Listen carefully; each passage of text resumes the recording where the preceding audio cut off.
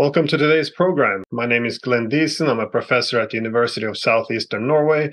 With me here is my friend and colleague, Alexander Mercouris from the very popular and informative Diesen.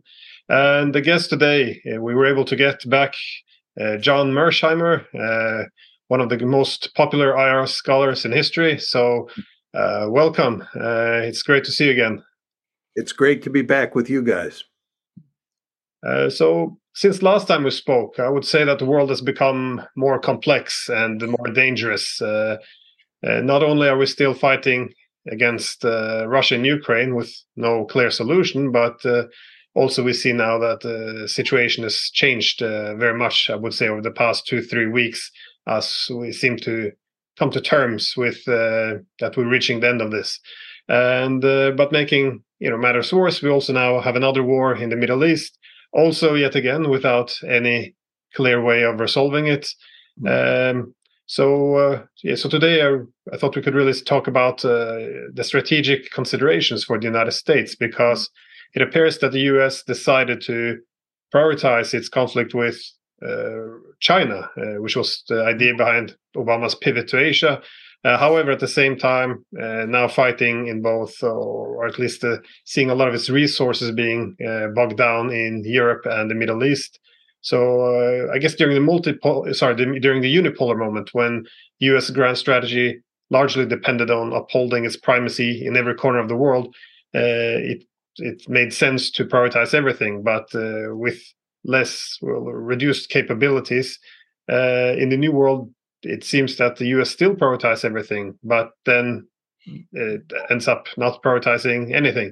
So, Professor Mearsheimer, how I know this becomes too many topics with Ukraine, Middle East, and China, but how are you seeing the current development? Is there a lack of strategic focus, or what can we expect from Washington at this point?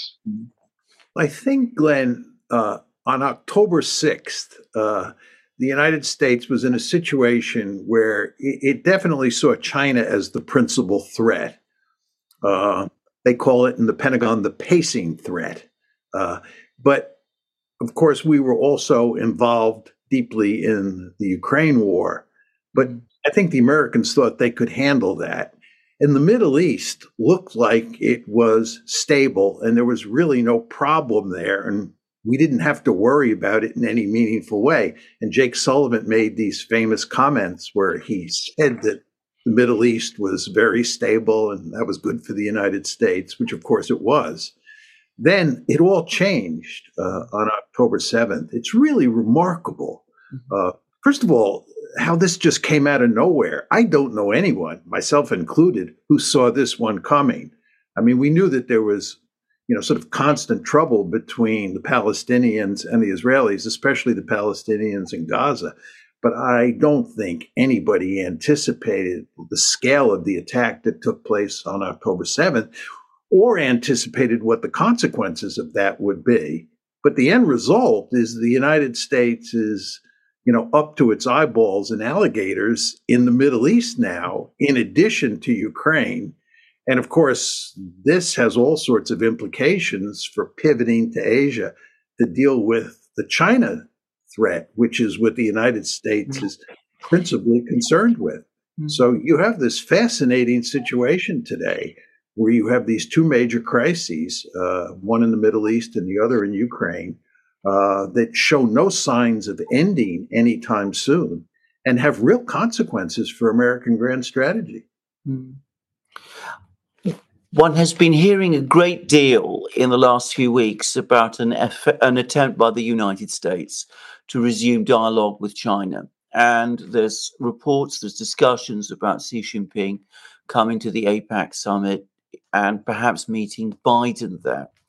And is this a piece of good fortune? Is this something that, they're now going to be trying maybe to say, well, let's not focus so much on China whilst we've got these two burning problems going on? This is an opportunity to try to come to some kind of stabilization of the situation with China. Or are we going to see another failure at dialogue? Because we've had some really very unhappy results from previous summit meetings between Xi Jinping and Biden in the past, with Xi Jinping on one occasion, according to a Chinese readout, complaining directly to Biden that you tell me one thing about US policy and then something completely different happens. I think, just building on what you said, Alexander, that the Americans understand they're in deep trouble in Ukraine and they're in deep trouble in the Middle East.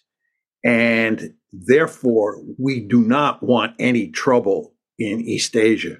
And if anything, we want to, tamp down any tensions between the United States and its allies on one hand and the Chinese on the other hand. So I think that in a funny way, these two crises outside of East Asia are forcing the United States to tamp down its rhetoric and its antagonism towards China. I mean, it was quite striking how hardline the Biden administration was toward China after taking office. They really doubled down on what Trump was doing. Trump was quite hardline with the Chinese, but the Biden administration went well beyond that. And there was, I think, little sign that we were going to change our basic approach before October 7th. But I think since October 7th, the United States has begun to change its tune in East Asia. And it's in large part because of these two crises. What about the Chinese? Might they say to themselves, this is an opportunity to take advantage of the fact that the United States is distracted by these crises? Might we look to do some things of our own that can play to our advantage instead in Taiwan or some other place? Or will they want stability as well? I mean, for the record, I think they will want stability. I think they've got problems of their own, but maybe you have any thoughts about this? I mean, just guessing, looking at this situation.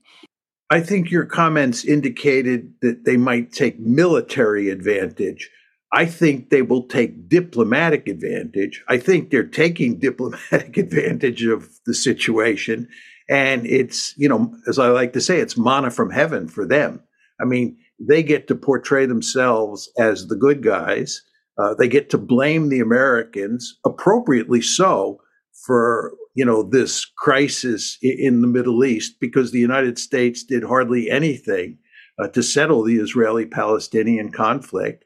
And now the Israelis and the Americans are joined at the hip in terms of waging this war. So the Americans definitely look like the bad guys, and the Chinese can talk, as can the Russians, in ways that portray themselves as the good guys and the Americans as the bad guys. So I think diplomatically, they are taking advantage of this, and it's causing the United States all sorts of headaches. What they do militarily is another matter. I think with regard to Taiwan, they won't do anything as a result of this. And I think your general point, Alexander, that they have problems of their own, and the last thing they want to do is start a war, is correct. But I would imagine that they'll push a bit harder in the South China Sea. I wouldn't be surprised if they get rougher with the Filipinos, right? Because they have a dispute with the Philippines over, who controls particular portions of the South China Sea. So they may get a bit more aggressive there. But I think overall, your basic point is correct, that they're not going to get too aggressive. Military. I think that assessment is probably correct, because if they can't communicate to the neighborhood that the United States won't be there always to protect them, that they would have to be more careful which horse to bet on.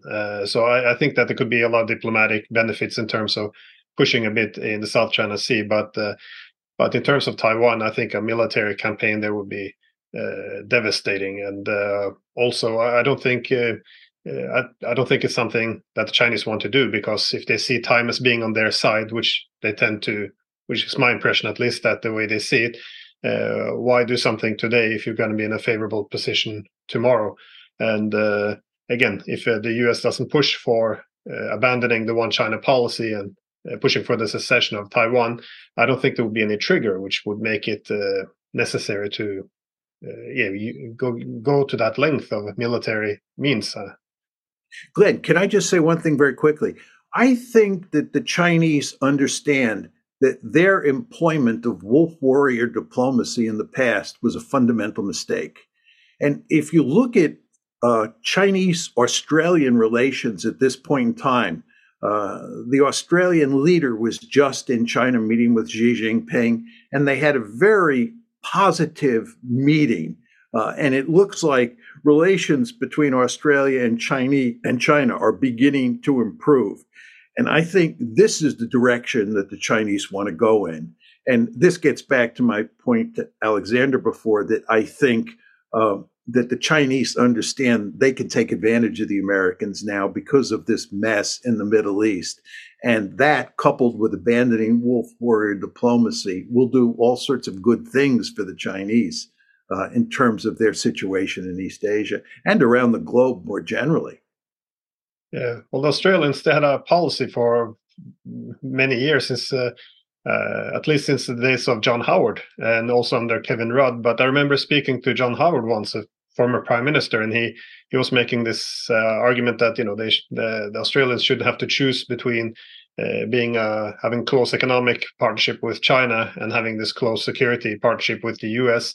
However, I think over the past few years, they did exactly that. They picked one against the other, and I think there's been many political forces in Australia which has been looking to walk this back a bit and try to, not necessarily to be a frontline state. On the other hand, they do see China as a challenge, and as a medium-sized country, obviously, the United States will remain their primary security provider and ally. Well, I was just in Australia, as you know, Glenn, and just talking to Australians, I think they understand that it's important to contain China and to limit China's growth in the region. But at the same time, they don't want a war. And they understand that they are closely allied with the United States, and that the United States can behave in wild and crazy ways on occasion. So what they want to do is have their cake and eat it too, which is to contain China in some sort of reasonable way so that there is no war, but at the same time facilitate economic intercourse so they continue to get prosperous and do very well for themselves economically. But again, at the same time, making sure that there's no war. And I think, given what's happening around the world today, the stars are lined up in a propitious way for making that happen. Because again, getting back to my discussion with Alexander, I think that the security competition out there is being damped down by the United States because of these two other crises. Can I just now turn to the Middle East crisis? Because the Middle East crisis is the most intractable crisis throughout my lifetime. It has been ongoing all my life. I don't imagine that it's going to be completely resolved anytime soon, despite the fact that there's talk about it being resolved. But at least at the moment, in the crisis we have at the moment, there is a risk that it could get worse, but there are opportunities, perhaps, to prevent it doing so. And again, my own sense is that America's adversaries in the Middle East, who are there, Iran, its various allies, at the moment do not want to get involved in this war, that they do not want to get into a direct confrontation either with Israel or with the United States. Is this something that people, first of all, is that also your own perception? And perhaps what do you think the United States is going to do? Is it also in a kind of going to get into some kind of implicit dialogue with its enemies in order to try to keep the situation under control? Because if it escalates, it could easily escalate in all sorts of ways, which I think would be very dangerous. There's no question about that. As you well know, there are a lot of hawks in Washington who would like to go to war against Iran yesterday. So there is a body of people who are super hawkish on Iran. And by the way, they blame Iran for what Hamas did for Hezbollah. Iran is the master puppeteer in their story. And if we can deal with Iran, that will solve all these other problems. I believe this is ridiculous. I believe that Hamas and Hezbollah think on their own. They certainly get support from Iran, but taking out Iran is not going to solve those problems. Furthermore, you're not going to take out Iran. You're just going to make the situation worse. So I think in the final analysis, what the Biden administration wants to do is make sure that this doesn't escalate. As we were talking about a few minutes ago, the United States has its hands full with Ukraine, China, and the present war in Gaza between Hamas and Israel. The last thing the United States needs is for this war to escalate to the point where Hamas, Hezbollah, and Iran are all in the fight, and the fight with the Palestinians spreads from Gaza to the West Bank. I mean, this is a nightmare scenario. We will get pulled into it. Just look at all the military assets we have in the region. Hard to imagine us sitting that one out. So then we're in a full-scale war in the greater Middle East. This would be a disaster. So my sense is that the Biden administration is playing tough with Iran and with Hezbollah, but for the purposes of preventing the war from escalating. So I don't see us causing this war to escalate horizontally, that Gaza, Israel, or the Hamas-Israel war in Gaza. And in fact, I think that behind the scenes, the United States is trying as much as it can to shut this war down in Gaza. Because it's not to our advantage. But is it a possibility that Israel, what do they say, that the tail wags the dog? Is it possible that they are pursuing objectives different from the United States? Indeed, what would be the objectives? Because I know, obviously, the stated objective would be to take out Hamas, which sounds like something the entire Western political media establishment would support. However, there also seems to be a wider objective in terms of resolving this, Palestinian problem, which Alexander has mentioned been going on for all of our lifetimes. But does this entail, if it entails ethnically cleansing and annexing at least northern parts of Gaza? Again, I hope I'm wrong, but can this objective then be achieved? But also, I'm just thinking, well, what would be the reaction? Because I don't think the neighboring countries want to join in on this. But, I see the rage boiling in the neighboring countries. I see Western allies becoming more uncomfortable with the war crimes. And even within Israel, there's a lot of opposition, which tends to blame Netanyahu. So I'm just wondering, is it possible for Israel to achieve what it wants? And is it possible for Israel to pull America into something it doesn't want to do? Or it's a very strange relationship between Tel Aviv and Washington. Well, the general point that I would make in response to your various points is that the only solution to this problem is a political one. And the Israelis tend to think that the problem can be solved militarily. This goes back to the early days of Zionism, when Zeev Jabotinsky, who was a very famous Zionist thinker, invented this concept of the Iron Wall. And basically, the Iron Wall said that if Israel used military force, it could beat the Palestinians into submission. It could force them to accept the fact that Israel controlled all of the territory, and the Palestinians had no choice but to live under Israel's thumb. The Israelis have employed the Iron Wall for decades on end. It doesn't work. They're not going to be able to beat the Palestinians into submission.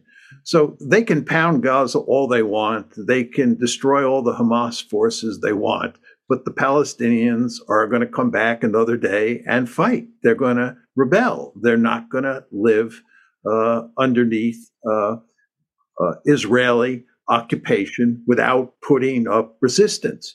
So the only solution along the way, the only viable solution, in my opinion, along the way, was a two-state solution, which is where you give the Palestinians a state of their own, which is right next door to a Jewish state. That was the only solution. But we failed to make that happen. Every president since Jimmy Carter has tried hard to make that work, but it didn't work. And we're in the mess that we're in now. And I find it almost impossible to imagine that we're going to get a two-state solution. So this is why I agree with Alexander that this is the worst of all the crises we face. And it's hard to see, how we and the Israelis get out of it. Mm-hmm. Can I just say, my own feeling, and this is my own view of this, is that President Biden made a mistake when he went to Israel and embraced Prime Minister Netanyahu. And to all external appearances, what he may have been saying in private may have been different. But to all external appearances, seemed to be giving Prime Minister Netanyahu in total endorsement to do whatever he wanted to do in Gaza. And I find it very difficult to understand myself why, given the fact that the United States does have leverage, perhaps not as much as it used to, but it still does have decisive leverage, in my opinion, over Israel in these sort of moves, it took that decision. Was it not understood in Washington that if you do something like that, then you risk being dragged in to a crisis over which you may have only a limited amount of control? It wasn't recognized. That logic wasn't recognized in Washington, and in particular, it wasn't recognized by President Biden. Let me just make a couple points on this. First of all, for a long time, it's been manifestly clear that President Biden has a passionate attachment to Israel. He is deeply committed to Israel. And I think that is what led him to go over there and to hug Bibi Netanyahu in a very public way, even though Netanyahu and Biden have long had adversarial relations. I think that Biden's love of Israel, love of the Zionist enterprise, just caused him to go over there and do that. And of course, you're right that this was not a smart thing to do from a strategic point of view. And by the way, you can make the argument that it was not in Israel's interest for him to do that, because as was the case in the United States after 9/11, the Israelis sort of overreacted to what happened on October 7th. They were almost unhinged by the events of October 7th. And of course, this happened in the United States after September 11th. And we went on a crusade. We did all sorts of foolish things on the foreign policy front. So I think in the Israeli case, for understandable reason, there was going to be powerful incentive or set of incentives for them to do foolish things. And what was needed was for the United States to cool them down, to tell them to think long and hard about what they should do to deal with this really serious problem, to put it mildly, from their point of view. But we did the opposite. We basically went over there and put ourselves in a position where they could do anything they wanted, and we had hardly any leverage over them. And now we're in this terrible mess with no sign of getting out. I saw that General Brown, who's the new chairman of the Joint Chiefs of Staff, who strikes me, by the way, as a clever man. He's somebody who understands these things rather well, at least understands them to a certain extent. Anyway, he said apparently he was in Japan, but he was asked about the conflict in Gaza, and he said that destroying Hamas would be a very tall order. In other words, a challenging thing for the Israelis to achieve. Should we take that as a sign that there are some people in Washington who perhaps are saying, maybe in the Pentagon, maybe, we need to start thinking in a more political way rather than in a military way. And you said that the United States might be looking for ways to tamp down this conflict, the one in Gaza. Could this be, a sign of that, the General Brown is talking in this way? Yeah, I think you're right. And I think that he's not unusual in the foreign policy establishment. Even strong supporters of Israel, many strong supporters of Israel, who I know are deeply depressed because they think there is no military solution to the problem. They do not believe that you can defeat Hamas in any meaningful way. And people will point out that if you listen to the Israelis talk, they say that it's going to take many months, if not a year or so, to defeat Hamas. And the question you then have to ask yourself is world public opinion and American public opinion, or more generally, Western public opinion, going to support a continuation of what the Israelis are doing now for a year? And I find that hard to imagine. This is going to have to stop at some point in the not too distant future. And in the end, Hamas is not going to be defeated. So therefore, you need a political solution. But Alexander, I would ask you, what is the political solution?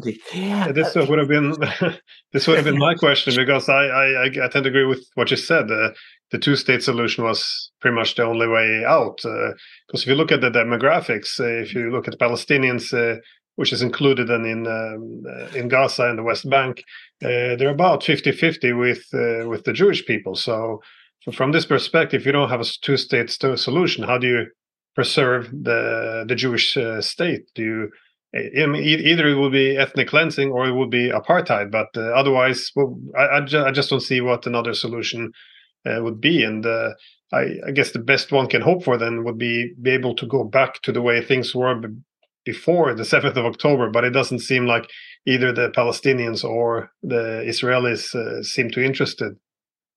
Well, I think, just to build on what you said, Glenn, I think that before October 7th, Israel was effectively an apartheid state. It's very controversial to say that, but as I've pointed out on a number of occasions, Amnesty International, Human Rights Watch, and B'Tselem, which is the leading human rights group in Israel, all three of those organizations have produced sophisticated reports that make the case that Israel is an apartheid state. Furthermore, if you follow the Israeli media, like I do, it's commonplace for Israelis, including Israeli elites, to describe Israel as an apartheid state. It's only in the United States or the West more generally that you can't say that without being attacked. But it is, in large part, an apartheid state, right? Now, the problem is that since October 7th, it's become very apparent to all sorts of people that that is the case. Before October 7th, it was a rather mute issue. What the Israelis were doing to the Palestinians was not talked about very much. It looked like the Israelis, before October 7th, were able to manage their problem with the Palestinians, both in the West Bank, where Mahmoud Abbas was doing their dirty work, and in Gaza, where they basically had the Palestinians in this giant open-air prison and under control for the most part. And in fact, as everybody knows, the Israeli government was happy to work with Hamas to undermine the Palestinian Authority in the West Bank. So the situation looked as good as it could look for Israel, given the fact that you had this suffocating occupation, or if you want to call it apartheid, call it apartheid.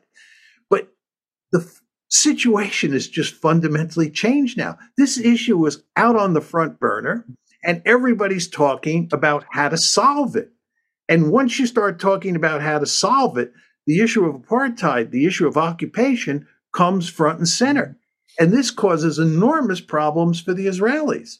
So you want to ask yourself, what is the discourse going to look like moving forward once we get a ceasefire here? We are going to get a ceasefire at some point. Then the question is, what does it look like? Are the Americans really going to push hard for a two-state solution? What are the Chinese and the Russians going to do? What are the West Europeans and East Europeans going to do here? What are the Israelis going to do? Or are they going to tolerate living in a state where they dominate the Palestinians with the ever-present problem of an eruption, like a first intifada, a second intifada, an October 7th? The world has just been, the Israeli world has just been turned upside down. One cannot underestimate that. And by the way, if you look at Tom Friedman's column in the New York Times today, which I would suggest that people look at, you don't have to agree with a lot of his analysis, but his description of the situation in Israel is really quite stark. It's an Israel he's never seen before. And he makes it very clear that everybody there is really scared. You've had this profound change take place in Israel. And again, the question is, where does this all lead? I have to say, I had very little knowledge or experience of the Israeli media until this crisis. And actually, I've been rather impressed by the level of diversity and discussion that takes place there. Certainly more than happens here in Britain. And I have to say also that I find in that a sign of hope, actually. I get the sense that a lot of Israelis do not want to live in an apartheid garrison state, that they would be amenable to a solution. But maybe expecting something like that to happen soon is to ask too much. Perhaps you can start with smaller things. And, we have this expression, I presume you have it in the US too, when you're in a hole, stop digging, maybe stop settlement expansion. I mean, that would perhaps ease the tensions, stop this violence that there is in the West Bank, stop these threats that are coming from, or at least marginalize these people who are making all of these threats about, the Temple Mount and all of that kind of thing, which apparently there has been going on. I mean, these would perhaps not be big steps towards a resolution of this crisis, but at least they would be steps of a kind, and that might provide you with some time and political space to start thinking forward about more substantive things. I have to say, I can't see any of that happening whilst Netanyahu remains prime minister, but perhaps these are the sort of things one should be focusing on at the moment, these more limited things, but these more achievable things. I just make two quick points, Alexander. One is, I think, given the recent events, October 7th, and what's happened since then, it's hard to imagine the Israelis being willing to accommodate the Palestinians in almost any way. I mean, they are just so angry, and they're also scared. And when you're scared, that creates an environment where it's hard to make any sort of concessions. That's point one. Point two is, you do not want to underestimate how far to the right Israel has moved since you and I were young. And all the evidence is it's going to move further to the right as the number of ultra-Orthodox in the society increase over time. For all the complaints that people have about Benjamin Netanyahu, and I fully understand those complaints. And by the way, if you go back to the Friedman column, he is railing against Netanyahu himself. But the point I would make is that in the context of the governing coalition in Israel today, he's not on the extreme end of the political spectrum. He's really kind of in the middle. And one could argue that if you get rid of him, whoever replaces him would be even more hardline. And I would argue that, 5, 10, 15 years out, Israeli prime ministers will probably be to the right of Benjamin Netanyahu today. I'm very pessimistic. I hope I'm wrong. I hope I'm dead wrong, but I just don't see much hope here. I thought, we could switch gears a bit to Ukraine because, how would you see the Ukraine war being impacted by the war between Israel and Palestine? I guess, obviously, in this case, it appears that the United States have been forced to make priorities, and the priority is now quite clear that Ukraine must take a back seat to Israel in terms of offering aid, but I don't think this has been this isn't a real variable which changed the whole thing. I think it was just it happened at a very awkward time because I think the if not the collapse, the decline of Ukraine has been building up for some time, and as we began discussing, I think the media seems to have changed in the West dramatically over the past 2 weeks. Suddenly, left and right, we have articles recognizing that Ukrainians are losing. Just now, they announced they would start mobilizing women because there's no more men to fill the ranks, and the weapons are running out. They can't really do any more offensives. You're having internal political splits. The Russians are making gains, especially around Avdiivka, but also other areas. I'm just wondering how do you see, since the last time we spoke, what is the direction of Ukraine here? Well, I listen religiously to Alexander every day, and I've learned from him that the Russians were winning in Ukraine for a long time before October 7th.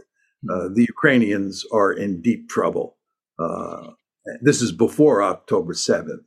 And it was only a matter of time before the Russians effectively won the war. We can discuss what victory looked like, but the Russians were destined to win the war for reasons we three all know well. I think, however, it's quite clear that October 7th has sped up the process because it's quite clear that the United States cares more about the Middle East, cares more about Israel, to be explicit, than it cares about Eastern Europe and Ukraine. And given that the Americans are aware that the Ukrainians are not going to win, it doesn't make sense to prioritize Ukraine over the Middle East. So I think what's going to happen here is the Americans are going to go to great lengths to try and get some sort of negotiated settlement in the near future. And they're not going to give the Ukrainians the resources, both in terms of money and in terms of weaponry, that they had promised them earlier. So the Ukrainians, who were doomed before October 7th, are surely doomed now. I mean, how well understood is it in the United States that this is actually a crisis, the Ukraine crisis, unlike the Middle East? The Middle East crisis is all but intractable. The Ukraine crisis could have been avoided entirely and can still be solved. You can actually find a way forward to bring the whole thing under control. You don't need to make concessions to the Russians that would impact on the core interests of the United States. You're not going to see a collapse of the American position anywhere in the world if you negotiate a resolution of this crisis with the Russians. Does this understood within the administration? Because one of the problems, again, is that they seem to me to have got themselves trapped by this formula that, you don't do anything without Ukraine, which shifts the burden for negotiation on the Ukrainians themselves, who are going to find this very difficult. Whereas the US could itself start talking to the Russians about this problem, and that probably would lead to an outcome, a positive outcome here. Well, I want to make a quick statement, and then I want to ask you a question. Yeah. Delusional thinking about Ukraine in the U.S. government and in the foreign policy establishment has been quite profound for a long period of time. And it remains the case to a large extent. I mean, you occasionally see evidence that people understand, especially in the media, that Ukraine is in deep trouble. But nevertheless, you still see lots of pieces where people are talking about Ukraine ultimately prevailing, and all we have to do is this or that, and it will rectify the situation. So I would just say to you, you don't want to place too much hope in the American government understanding the basic facts of life and trying to fix this problem as best we can. But my question to you, Alexander, is what is the solution here? You know, how do you shut this one down in a meaningful way? I can tell a story about how you get a frozen conflict that could turn into a hot conflict again. But how do you get a general peace agreement here? What does it look like so that this problem is basically put to bed? Well, it's quite interesting because Putin actually made some he made some comments about Ukraine very recently. There was a event that took place on the 4th of November, which is a public holiday in Russia. And he met various people from civil society groups, and then he went off, as he often does, on a tangent talking about Ukraine and the conflict. And he also talked about the history. He always brings up history. He's a very historically minded person. But if you sort of took it aside, looked at what he was saying, it seemed to me that he was basically setting out the basis for a negotiating position. And I want to say clearly, a negotiating position. I'm not suggesting that he's talking here about the eventual outcome or the outcome that he would accept. But he made some points. He said, first of all, there are areas of Ukraine which have always been historically Russian. The Bolsheviks created this bigger Ukraine. These areas which are Russian, well, some of them, most of them are returning to the homeland. And my impression was that if Ukraine were to accept the 4 regions plus Crimea as part of Russia, that would settle the problem completely as far as he was concerned. He has some concerns about other cities. He talked about cities in Ukraine, in southern Ukraine especially, which were created by Catherine the Great, which are Russian cities. So that would include presumably Odessa, but he wasn't talking about uniting those regions with Russia. So I can see that he is probably thinking about some kind of protections for Russians there, some kind of role for Russians there. Then he also talked about Ukraine itself, the core region of Ukraine. And he went all the way back to the 17th century. He talked about how at that time it consisted of an area around Kiev, Chernigov, Zhytomyr.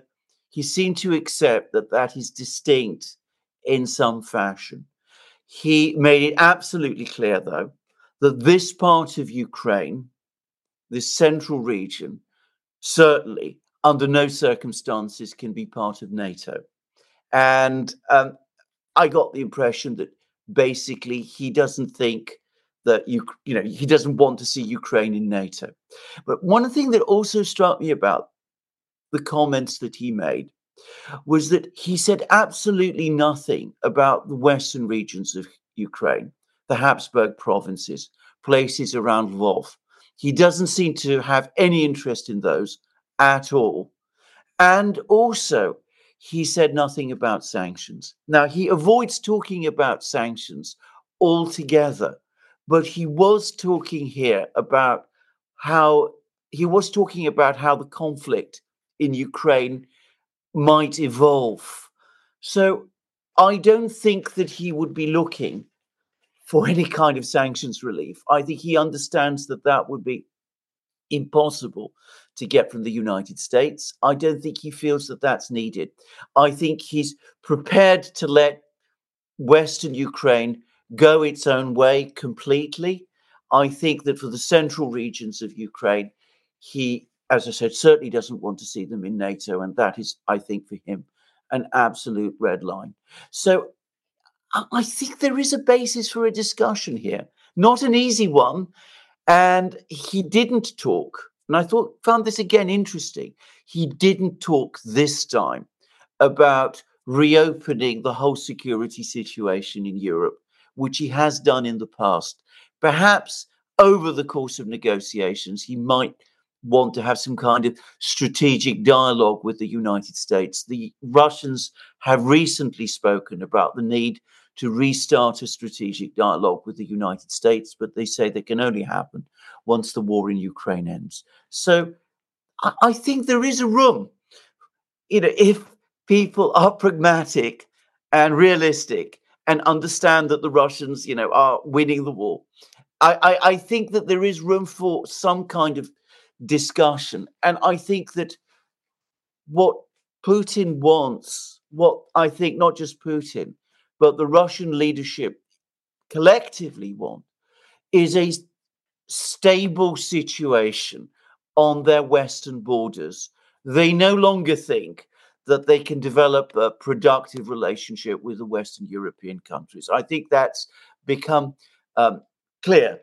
But Putin also said, and this is an interesting comment that he made very recently, he said that with the Europeans, for the moment, we can't have a real dialogue with them. They lack agency. They have decided what they want. But with the United States, we can get back into discussion eventually. So he seems to be thinking that some kind of a dialogue with the United States would work in Russian interests and can be resumed and can move forward productively. But all of the previous plans of, establishing gas pipelines, all those kind of things to the Europeans, I think this has been parked to one side. But let me just push you just a bit on this. Yeah. I think what you're saying is that the only possible deal here is the Russians get to keep the 4 oblasts they've now annexed, yes, plus Crimea. Yes. And in return, you get a genuinely neutral Ukraine. It yes, breaks all ties with NATO, and I would imagine even the EU, I think so. there's a military dimension inside the EU. Okay. I agree with you. I think if you want to get a deal now, that's the deal. And I think there's a reasonably good chance you could get that. But here's the question I have for you. Do you think that the Americans and the Ukrainians would accept that deal? Well, this is the great question. I don't think the Ukrainians at the moment are capable of accepting a deal like that. And that's why I said, I think that saying all the time that, we're not going to do anything without the Ukrainians must take the lead in these negotiations, is to take you nowhere at all, because the Ukrainian government, the Ukrainian political system cannot negotiate on this basis. It's not that there aren't people in Ukraine, even within the government, who don't see the way that the situation is shaping out and who might not want to negotiate along these lines. But the problem is that the political system in Kiev is now so fragmented, and there are so many people who are still so dogmatic, ideologically opposed to these kind of concepts, and who would probably, by the way, even prefer an outright defeat to a compromise of this nature, which would compromise their own vision of Ukraine. And, this isn't something one should underestimate. I don't think the Ukrainians are capable of doing this. But if the Americans start pushing in this direction, if they start holding discussions with the Russians quietly about this, and the time window is not great, by the way, because he did say other things which are more ominous as well. But if the Americans were to start broaching these ideas to the Russians, then I think that with the Americans, the Russians could move forward. Now, it would be complicated to persuade the Ukrainians to agree to all of this.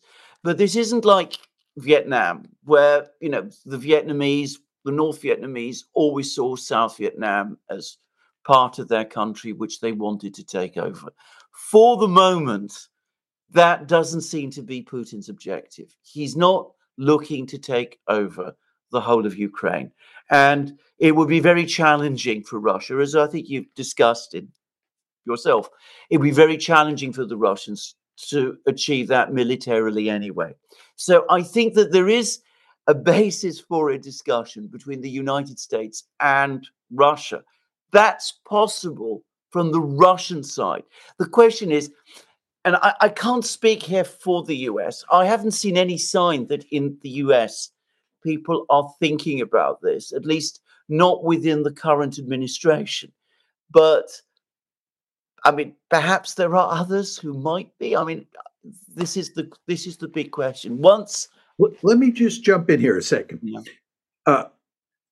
Given what you said about the fact that there are a lot of Ukrainians who would be opposed to giving up any territory, if I'm playing Russia's hand, right? I'm playing Russia's hand, and I'm in the driver's seat militarily, and I know that in the future there's a possibility that Ukraine may want to come back and take territory. Don't I have an incentive to take 4 more oblasts now, to take Kharkiv, to take Odessa, and so forth and so on? Don't I want to take almost half of Ukraine and make Ukraine really a dysfunctional state, rump state? So down the road, if things turn south, I'm better positioned than I would be if I froze the present situation on the ground. Well, I think that there are certainly voices in Moscow that are thinking in exactly that way. And I think Putin is absolutely open to that kind of thinking. And you can see that there is, at the moment, a debate taking place. That is why this can only end in that manner if there's an agreement between the Americans and the Russians, and one which the Russians were confident. The way I outlined, it could only end in that kind of way if it was agreed between the Russians and the Americans, and the Russians were confident that the Americans would stick with it. But given the trend, the course of events, I think that quite plausibly the Russians would take more. And we come back to what Putin said about these cities, and he was clearly referencing Odessa here. But of course, not just Odessa, places like Nikolaev, which is the great shipyard, and other cities on the Black Sea coast. Kharkiv as well, but also cities that were created by Catherine the Great and Potemkin. He was specifically referencing those, and he says these are Russian cities. And talking in that way, he basically is signaling that, unless there's some kind of agreement that satisfies Russian security concerns now, and which will stick, and which they're confident will stick with the future, they will go on pressing forward until they take these places too. And I think militarily they increasingly think they can. He also says something else, by the way, which was potentially very ominous and should not be underestimated, because I said that he always talks about history, and he was talking about 17th century history now, and he was talking about how the original Ukraine that broke away from Poland came to join Russia. And he said that the Ukrainians of that time, those in Kiev and Chernigov and Zhytomyr, they sent a letter to the Tsar, the Russian Tsar, which is still apparently in the Russian archives, in which they referred to themselves as Russian Orthodox people. Now, I don't think he meant by that today these people are Russian, but we've had in Russia, this is something where I think Glenn is much more informed than I am, but we have in Russia increasingly this developing concept of the Ruski Mir, the Russian world. And it did seem to me that what Putin was hinting at there was that unless there's a deal done very soon, the Russians will not just take the 4 regions, the 4 oblasts, and perhaps an awful lot more, but that they might consider also Kiev, Zhytomyr, and Chernigov as part of the Russian world, in which case, whatever government is left in that region of Ukraine would have to be in some way a satellite of Moscow's. I think in the West we tend to underestimate the impact of what the Minsk agreement meant, because there's very little trust now. That's my impression in Moscow, that any agreement we could offer them, Can I just the concern would always be to walk it back. Yeah, sorry. Yeah, because you're absolutely correct. And in those same comments, Putin actually mentioned the Minsk agreement, and he actually spoke about the absence of trust.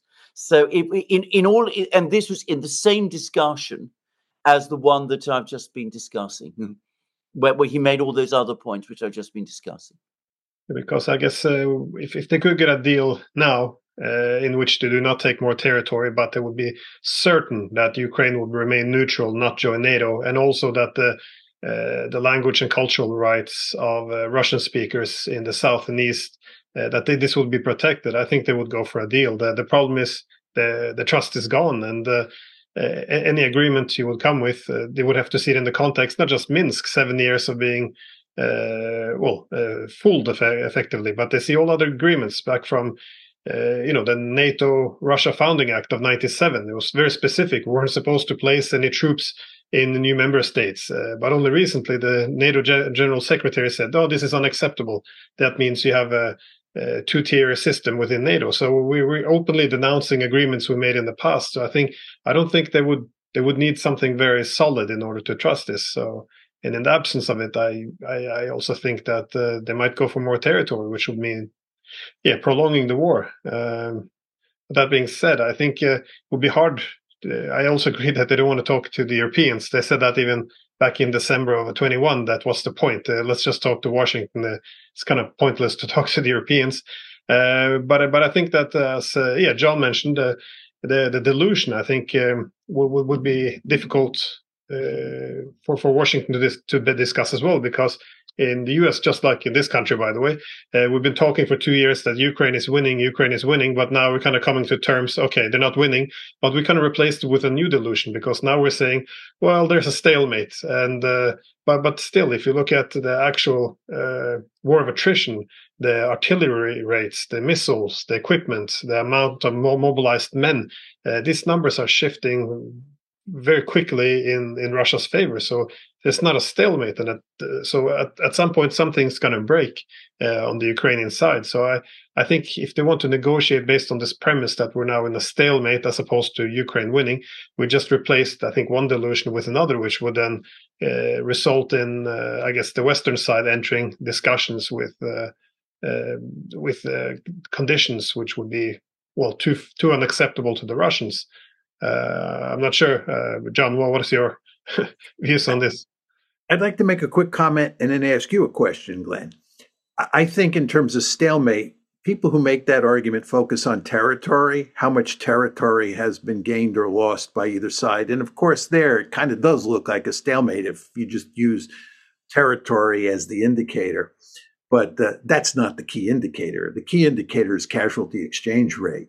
And the casualty exchange rate, despite the fact it's hard to get precise numbers, I believe decisively favors the Russians. I think the Ukrainians have lost enormous numbers of soldiers. It sickens me to just think about the number of people who have died in the counteroffensive alone. But since the start of this war, and this is due in large part to the fact that the Russians have a massive advantage in artillery, and then the Ukrainians were foolish enough to launch this crazy counteroffensive, which was doomed to fail. But it's not a stalemate, because what matters in a war of attrition is the casualty exchange ratio. And it favors the Russians greatly, and they have a much larger population. And this, of course, explains why the Russians are going to win this one. We can debate what victory looks like. But Glenn, the question I have for you as a West European, if the deal that Alexander described is put into place, this is going to look like a humiliating defeat for NATO. Russia's going to effectively win, Ukraine is not going to become part of NATO. It's the end of the open door policy. What do you think will be the consequences of Alexander's outcome for NATO and for Western Europe? That's a great question. I think it's not just humiliating for NATO, but I think it can cause a lot of divisions. Before answering that, a quick note based on what Alexander said before. If you look at Ukraine's ability to negotiate, this would be so weak because I think a lot of unity was premised on the idea that they would be able to win. But once they have to negotiate and recognize defeat, I think you have the political leaders like Zelensky clashing with the military, which is quite upset about being pressured into this offensive, which they see as a PR war, and you have the civil society, you have the far right nationalists. All of them will start to, I think, collide, or their fragmentations will deepen if they put in a position where they have to negotiate. But in terms of NATO, I think it looks a bit like it could go both ways. On one hand, I keep hearing the rhetoric in the media every day that this war has brought NATO closer than ever before, that because of this external threat, it necessitates greater integration. On the other hand, I think some countries, especially in Germany, might see itself as will reconsider some of the security arrangements, because as more and more now, as we now have to speak more about actually having negotiations, I think the media is opening a bit more about what actually happened, what led to this war. And as we begin this debate, I think the knowledge that we could have prevented this war quite easily, and also once it started, that it was actually peace negotiations were sabotaged. I think like a former NATO general, Harald Kujat, the German army, he was making this argument that he thinks NATO might fragment because he thinks the Americans threw the Germans on the front line against the Russians, and now effectively leaving them very exposed. So I think this could have a serious damaging impact on NATO. And I know that some people are trying to make a victory lap that, okay, we lost Ukraine, but at least we got Sweden and Finland. But I've heard a lot of voices now from Sweden and Finland, which never had majority support for joining NATO until, the emotions took over last year. And then, they were pulled in very fast without the referendums or anything. So I think it could be, it could be a Pyrrhic victory, if you will. If it might not actually work in our advantage. And I think NATO could fragment, but again, it's hard to predict. But Glenn, just to go back to where we started, you want to also remember that given the new focus on the Middle East and given the pivot to Asia, that works against NATO as well. So you could have a double whammy here in the sense that NATO suffers a significant defeat in Ukraine, point number one. But point number two, because the Americans are deeply committed now in the Middle East, and of course they care greatly about China and the pivot to Asia, that NATO will be left in the dust. Yeah, and I think this was always the trade-off. The United States provides security for the Europeans, and then the Europeans, they tend to let's say obey or be more compliant, accepting U.S. leadership. And I think over the years we always complained. The Americans would say the Europeans should pay more for security, and the Europeans complain we should have more political autonomy.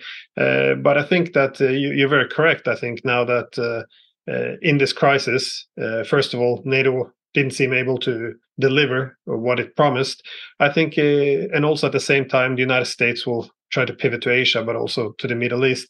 I think some of this trade has weakened further, because for the Europeans now, they have effectively surrendered all of their strategic autonomy. Remember, for so long, the EU talked about strategic autonomy, European sovereignty. This is all out the window. And at the same time, we see America will take its focus and its resources elsewhere. So we're not the center of the world anymore. So I think this trade-off in terms of giving up political sovereignty, but on the other hand, getting American security, I think this is all now gone, because we have now given up all sovereignty almost, and we will have much less security.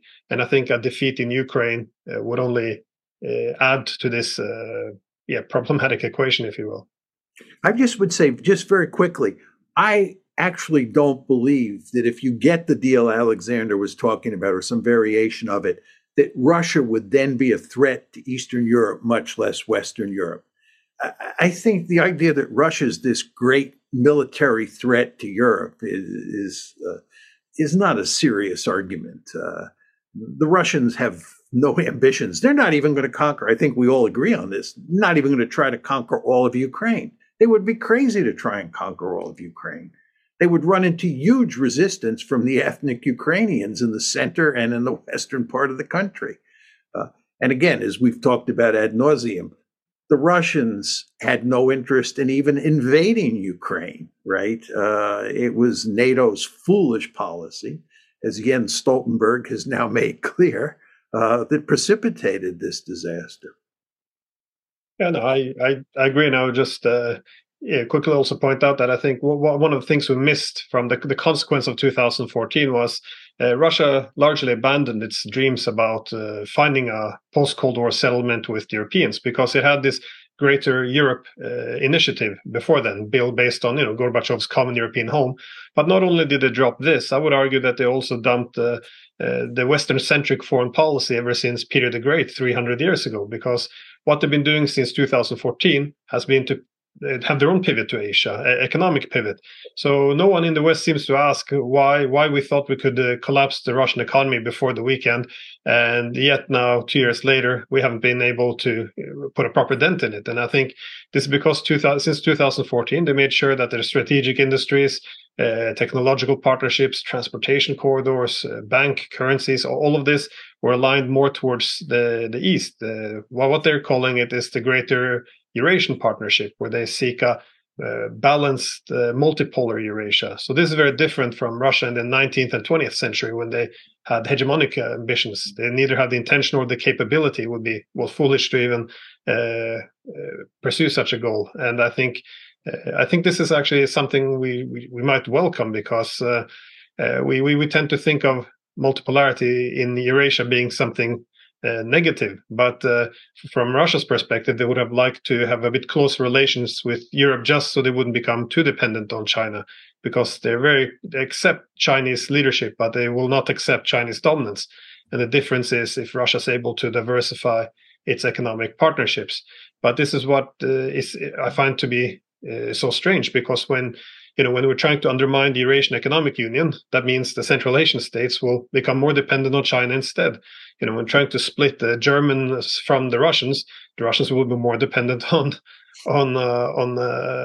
China. And I just we do this not even just with the Russians. We do the same with Iran, pushing the Indians to decouple from Iran. Well, then Iran will be even more dependent on China. So I think that Russia sees itself as a balancer in Eurasia, and I think if we would pull back a bit, I think a natural balance would establish itself, which is why it could be beneficial for the United States as well.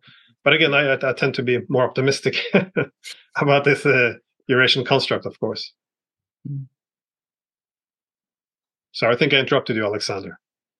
Well, what I was going to just say was that I entirely agree. I don't think the Russians are any kind of threat to Eastern Europe. I follow the Russian media, which you can do. You can read what they say. You can see what Russian officials say. You can see what Putin himself says. And they've never shown the slightest interest in wanting to return to Eastern Europe. I think they know perfectly well that doing so would be far beyond their resources, and it would not be in their interests to do in any way at all. I think what the Russians want is stability and security on their western borders. They don't want NATO close to their territory, which is unsurprising. That's what great powers do. They don't want another great power encroaching too close to their own territory. They don't want that to happen. They want NATO kept away, and their optimal outcome, their optimal solution, I think this is what Putin was basically saying, is that they would like a general framework arrangement with the United States, not the kind of close relationship that was being talked about in the 1990s. I think That's all forgotten. I mean, they've given up on that entirely. But a relationship with the United States, which ensured stability on their western borders. They don't want to encroach on Eastern Europe because they know that would involve the Americans, but that would get them into problems with the Americans and with the Europeans also. But they also want the Americans to recognize that they don't want the Americans pushing too hard against them. Then the Russians can focus on sorting out their pressing internal problems, which are, not inconsiderable and which they talk about all the time and which they're concerned about. I mean, their economy has stood up to the sanctions pressure well, but they are still in a difficult period of transition, as they fully recognize. And sorting those problems out at the moment is their priority. So they want a period after this war of stability. And if they can get it through an agreement with the United States, then that, as I said, for them would be a good outcome.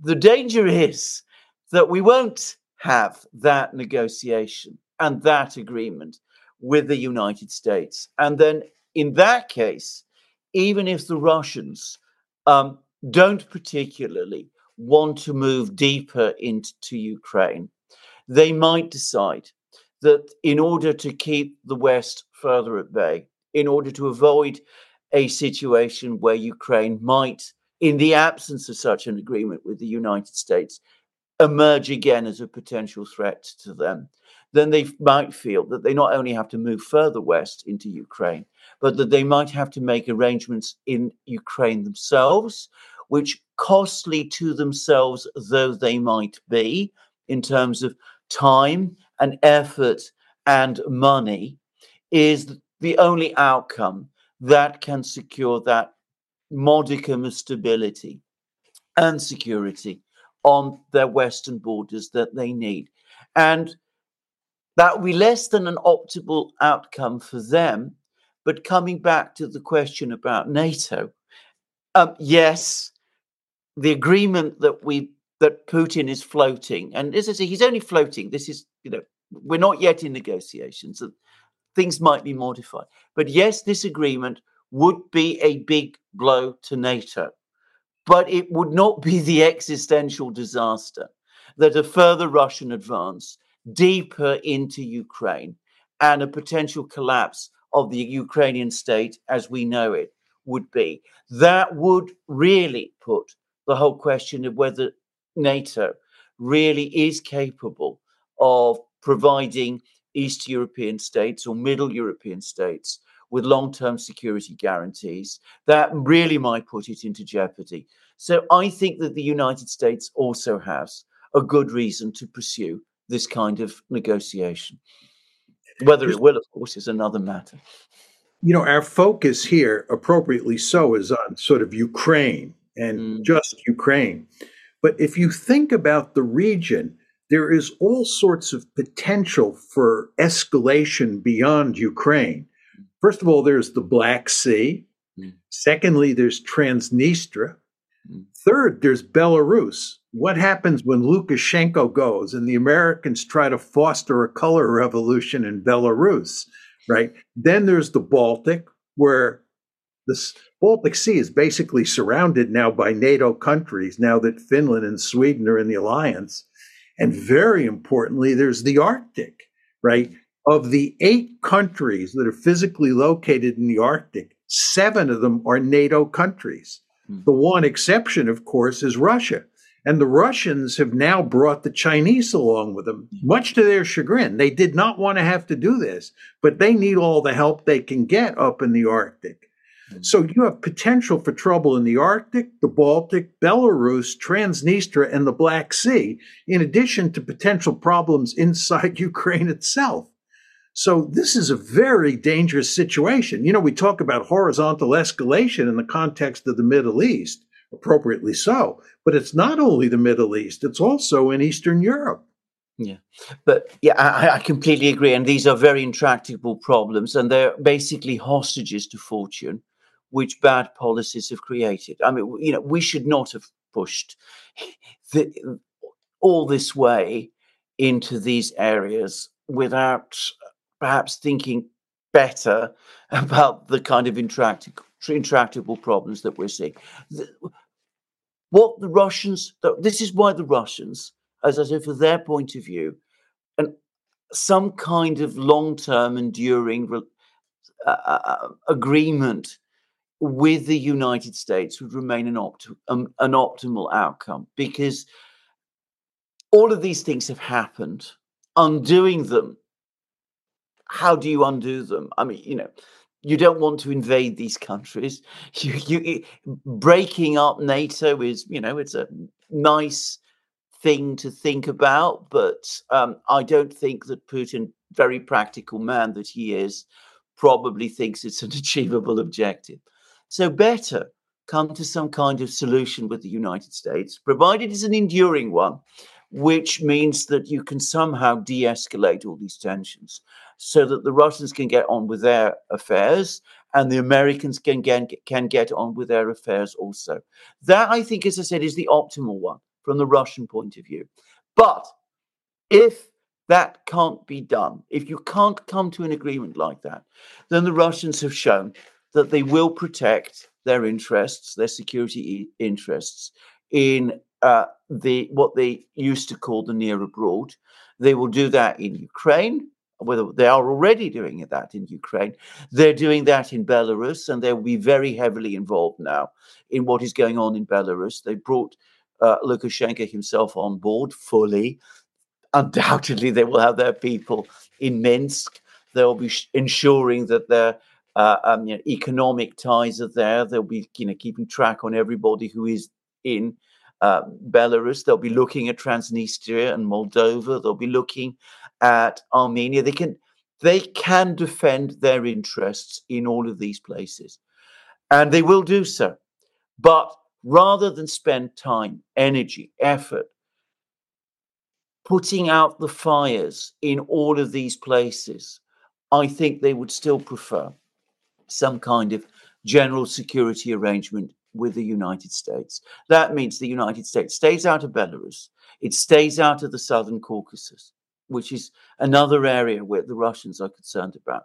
It probably stays out of Moldova, at least NATO does. And if that can happen, and the Russians can be sure that will stick, and that's very difficult to get that to stick with the United States, and the Russians know that. But if they can be sure that will stick, they would be content with that outcome. If not, as I said, they have the means and the will, and they've shown that they have both to ensure the defense of their own interests as they see them. What's very interesting, just picking up on what you said just now, the Russians from the get-go have been interested in a general security arrangement in Europe. Yes. They were not interested in conquering territory. They understood that they had lost the Cold War, and occupying Eastern Europe was a nightmare. Did they want to really go back and do that again?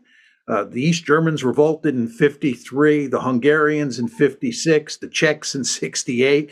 They almost had to go into Poland 3 times. And then there are the Albanians and the Romanians. Oh my God, do you really want to go back and conquer those territories? No, they wanted to work out some sort of security arrangement. The biggest problem is the United States. The United States then, and even now, has a crusader mentality. The United States is deeply committed to running around the world and interfering in the domestic politics of all sorts of countries to make them into democracies, right? People talk all the time about American leadership. We need American leadership, which means America has to run the globe. And the end result is that runs right up against the Russian desire to create some security arrangement where Russian interests are taken into account. The Americans are not interested in taking Russian interests into account or Chinese interests into account unless they absolutely have to, because we think we are the benign hegemon and we have a right and a responsibility to run the world. And boy, when you're dealing with a country like that, it's very hard to get meaningful agreements. And that's why one could argue, if anything, Putin was too trusting of the Americans for too long a period of time. I think that Putin really believed for a long time, even after the famous Munich conference in 2007, where he expressed his anger at the West, especially the United States, even after that, he was too trusting of the Americans. Well, that is exactly correct. And of course, he doesn't trust them anymore. And he's made that very clear. And that's why getting this agreement, if it can be done, it will be very, very difficult and might not be possible because, of course, you're completely correct. I'm sure about the United States. It finds it very, very difficult to negotiate these kind of arrangements with the Russians. By the way, I should say that I've been reading articles recently in the Russian media that talk about a new Yalta, time for a new Yalta, which, of course, to the Russians, they would perceive it very differently from the way that word is perceived in the United States. So again, we can see the vast chasm of conception there. But the Russians would like these kind of arrangements, and I think because they are in the process of achieving a military victory in Ukraine and have demonstrated to the Americans that they have the ability and the will to defend their interests. They're hoping that pragmatically the Americans might come round this time and that they can secure something which they can actually consider more solid, so that there might be. Now, Putin was talking back in December about a treaty which would be ratified by the Senate. I have to say, I think that's a pipe dream, to be honest. But anyway, that's my own view. But anyway, something that would stick, that would, could become part of international law, something of that kind. Now, as whether that's achievable, whether that can happen is another matter. But yes, you're absolutely correct. The Russians and the Americans see things in a completely different way. The Russians do not any longer have a messianic complex. They're not out to spread communism around the world. The periods of time when they did have those ideas, relative to their whole history, is actually quite brief. This is a more typical Russian approach to policy if you look at the sweep of Russian history. But this would be the optimal outcome for them. But just to say once more, the time window for this is not unlimited. The war is taking its course. If the Russians sense that the Americans are not interested in coming to these kind of terms, then the Russians will just press on and make the arrangements, dictate the arrangements that suit them. And if that means fighting fires, they have, or so they believe, the means to douse them.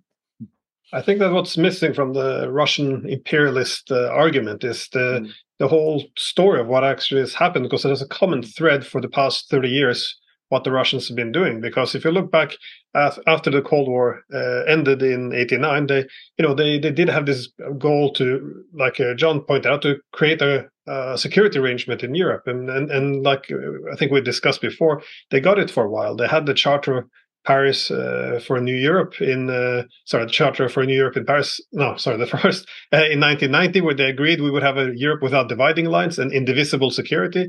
We would form the OSCE based on this in 1994, and this was the whole problem of NATO expansion. We cancelled inclusive European architecture, but the time and time again they tried to find other ways. They even Yeltsin, Putin suggested we could join NATO. In 2005, they had an agreement with the EU. They would harmonize the integration initiatives, so there wouldn't be any dividing lines in the common neighborhood. In 2008, you had President Medvedev proposing a new pan-European security architecture, which could fit NATO within, but be all under the same roof. The EU-Russia union, which was proposed. So you had all this time proposals for a common Europe, because without it, what we refer to as European integration means, where do we draw the new dividing lines? And this is why we always have this, this deeply divided societies from Moldova and Georgia, Ukraine, that if they have to join NATO, it's two problems. One, that means a large part of the population, which is pro-Russian, will be marginalized, which we saw in Ukraine as well. And second would be you would have hostile military lines on their border. So if you leave out this whole story for 30 years that the Russians have been working very hard to realize effectively, Gorbachev's idea of a common European home, then all you're stuck with is, Russian nationalism, restoring the Soviet Union and, Russian Empire. But I think I agree. I think it is very flawed. The point I would just make very quickly, Glenn, just to support you, is there's no evidence to support that. I mean, that's the key point here. There's just no evidence. There's no evidence that Vladimir Putin is an imperialist who is bent on creating a greater Russia.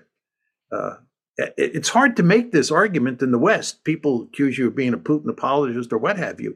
But I'm sorry, there just is no evidence.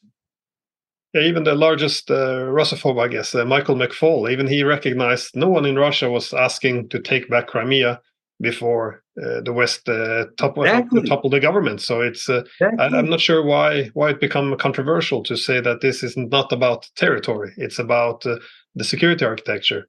But of course, if they can't get an agreement, then they will impose one, and that does entail altering territory. So I would see the territorial conflict as being a symptom of collapsing security architecture, as opposed to being the main variable. But you also want to remember, Glenn, that up until 2014, when the crisis broke out, February 2014, nobody in the West was arguing that NATO expansion was designed to contain Russia, right? Michael McFaul was not telling Putin that we're expanding NATO to contain you. He was telling Putin he didn't have to worry about NATO expansion because it was not aimed at Russia, and the United States was a benign hegemon that was interested in creating a giant zone of peace in both Eastern Europe and Western Europe. So the key point here is we did not see Putin as an imperialist before February 2014. And the reason we then switched our rhetoric and turned him into one of the world's great imperialists, the second coming of Adolf Hitler, after February 2014, is because we wanted to be able to blame him for the outbreak of the crisis and not be in a position where we had to blame ourselves for expanding NATO eastward to include Ukraine and Georgia. I completely agree. Anyways, we seem to be running out of time. Any final words before we wrap this up? Well, I just said I think there is a deal possible to be made. But coming back to the points you were making, John, is there any real chance that the United States will take? There is even an understanding in the United States, not just within the administration, but in the wider political class, that they will act, that there is an actual possibility of coming to a political diplomatic resolution of this, because, as we said at the start of the program, we have multiple crises now in all sorts of places, in Ukraine, in the Middle East, potentially in the Far East, perhaps in other places that we can't even think of now. And the United States is itself looking, well, it's got an awful lot on its hands. You would have thought that it would want to have fewer problems, not more problems. But if it could bring to an end, at least for our lifetimes, the crisis that we now have in Europe, that would be a geopolitical plus for the United States. But are they capable of thinking in this way? Are they able to move forward and to start this kind of substantive negotiation, which the Russians are at the moment talking about? I think only if they have no choice. Yeah. You know that famous saying, necessity is the mother of invention. I think the Americans' learning curve is pretty much flat. They just don't learn. I'm talking about the American foreign policy establishment. And it's hard for me to believe that they will suddenly see the light. However, if circumstances around the world leave them little choice. Remember what we were saying about American policy towards China these days, that the Americans are trying to tamp down the competition because they're so preoccupied in Ukraine and now in the Middle East. it could be the case that if the situation in East Asia and in the Middle East gets much worse in both of those places, that they have no choice, American policymakers, but to think wisely about events in Ukraine. But I would not hold my breath. It's a bleak thought that things have to get worse in order to get better, in effect. That's what we are. Comments that, maybe if the economy collapsed, then we will have, but this is kind of, terrible ways of thinking as well, that things have to get so much worse before they can get better. But I think the main problem which obstructs is also what John pointed out before, which is the disease, because for Russia, for the past 1,000 years, since Kievan Rus collapsed and the Mongolians invaded, a key struggle has been to find reliable maritime corridors, and this was defined a large part of its history. And I think in Europe they only have 3 real corridors, and the one would be Black Sea, and of course NATO getting hands on Crimea will put an end to that. And then you have the Baltic Sea, but of course now with the Baltic states and Sweden and Finland in NATO, even the former NATO Secretary General said, in the future we could put a blockade on St. Petersburg in the Baltic Sea. And the third one, of course, is the Arctic. And the Americans will now open 4 military bases in Norway, making us a frontline state. And it seems that this is a huge concern for the Russians. And I think scaling back one, or then scaling back all of them, I think would be too tall of an order, as to use your words. So, John, any final words before we wrap up? I only want to say it was a pleasure dealing with you guys, and I thought we covered a lot of territory, and said some interesting things about some very interesting and depressing subjects. Mm-hmm. I agree. Thank you very much for joining us again, John. Yeah, thanks again. You're welcome. Be well.